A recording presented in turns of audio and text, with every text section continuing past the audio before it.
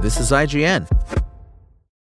Hi, I'm Daniel, founder of Pretty Litter. Did you know cats tend to hide symptoms of sickness and pain? I learned this the hard way after losing my cat, Gingy. So I created Pretty Litter, a health monitoring litter that helps detect early signs of illness by changing colors, saving you money and potentially your cat's life. Pretty Litter is veterinarian developed, and it's the easiest way to keep tabs on your fur baby's health right at home. Go to prettylitter.com and use code SPOTIFY for 20% off your first order and a free cat toy. Terms and conditions apply. See site for details.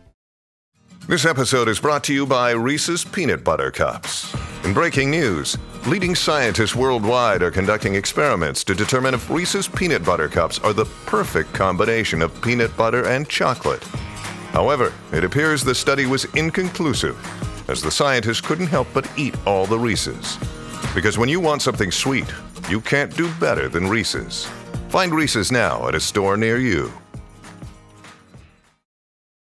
Fun for a few rounds, but currently light on content. This is your IGN review of Fortnite Rocket Racing by Gabriel Moss. Fortnite must be going through its third awakening right now. I haven't played a single round of Battle Royale for weeks, and that's mainly because I can no longer make it past the starting menu without running face first into a flurry of full-sized spin-offs framed as new game modes. Fortnite Rocket Racing, an arcade racer that mixes ideas from both Rocket League and Fortnite, is one of them. And while it's very much in its infancy, this bare-bones first draft is fun enough to call it the beginning of what could become a great standalone racing game one day. But even with 26 decently sized maps, seamless integration into Fortnite's broader progression systems, and easy to set up cross-platform multiplayer for up to 12 players, Rocket Racing struggles to stay fresh after you've seen through the cracks of its simplistic car handling and questionable multiplayer balance. Even with a great idea at the center of its circuit, it's difficult to declare this a victory royale. Don't let the Rocket League tie-in confuse you. Rocket Racing only shares its association with the previous game developed by Psyonix in that it also features toy cars doing physics-defying stunts. Instead, Rocket Racing tastefully borrows inspiration from games like Distance, Roll Cage, Wipeout, and Grip Combat Racing. There are 12 cars on the map, each trying to reach the finish line first. Pretty standard stuff, but Rocket Racing's twist on that formula is that drifting fills up your boost meters similar to Mario Kart, allowing you to zoom past the competition after gaining enough momentum. There are no items or weapons on the map like you'd find in similar combat racers. Instead, your sole focus is on maintaining your max speed while selectively drifting, boosting, and generally avoiding other players or obstacles that would slow you down. This is a strong concept on its own, only made better by the added layer of depth jumping and flying introduces. You can tap a button to shoot your car into the air, and holding that same button down makes you fly at the cost of your vehicle's speed. Likewise, you can use your car's jump and flight controls to quickly navigate out of the path of an obstacle clinging to a wall or ceiling, kind of like in Distance. Keeping things interesting, it's great that each map presents different obstacles and alternate pathways that force you to choose your approach carefully, since you can easily miss speed boosts placed on the track or drift into a hazard, causing you to explode and respawn somewhere behind the rest of the pack. Speed boosting is the name of the game, and there are several ways you can quickly boost ahead of the crowd, at least in theory. All this boosting and thrusting feels and sounds good in action, but there are a few esoteric systems under the hood which don't always feel transparent or fair, and that's where Rocket Racing's problems begin to appear. For instance, hitting the gas on the green light at the beginning of each match can give you up to 100% extra speed, depending on your exact timing, but even when I timed it just right, it felt like I was consistently only landing 35 to 40% boosts.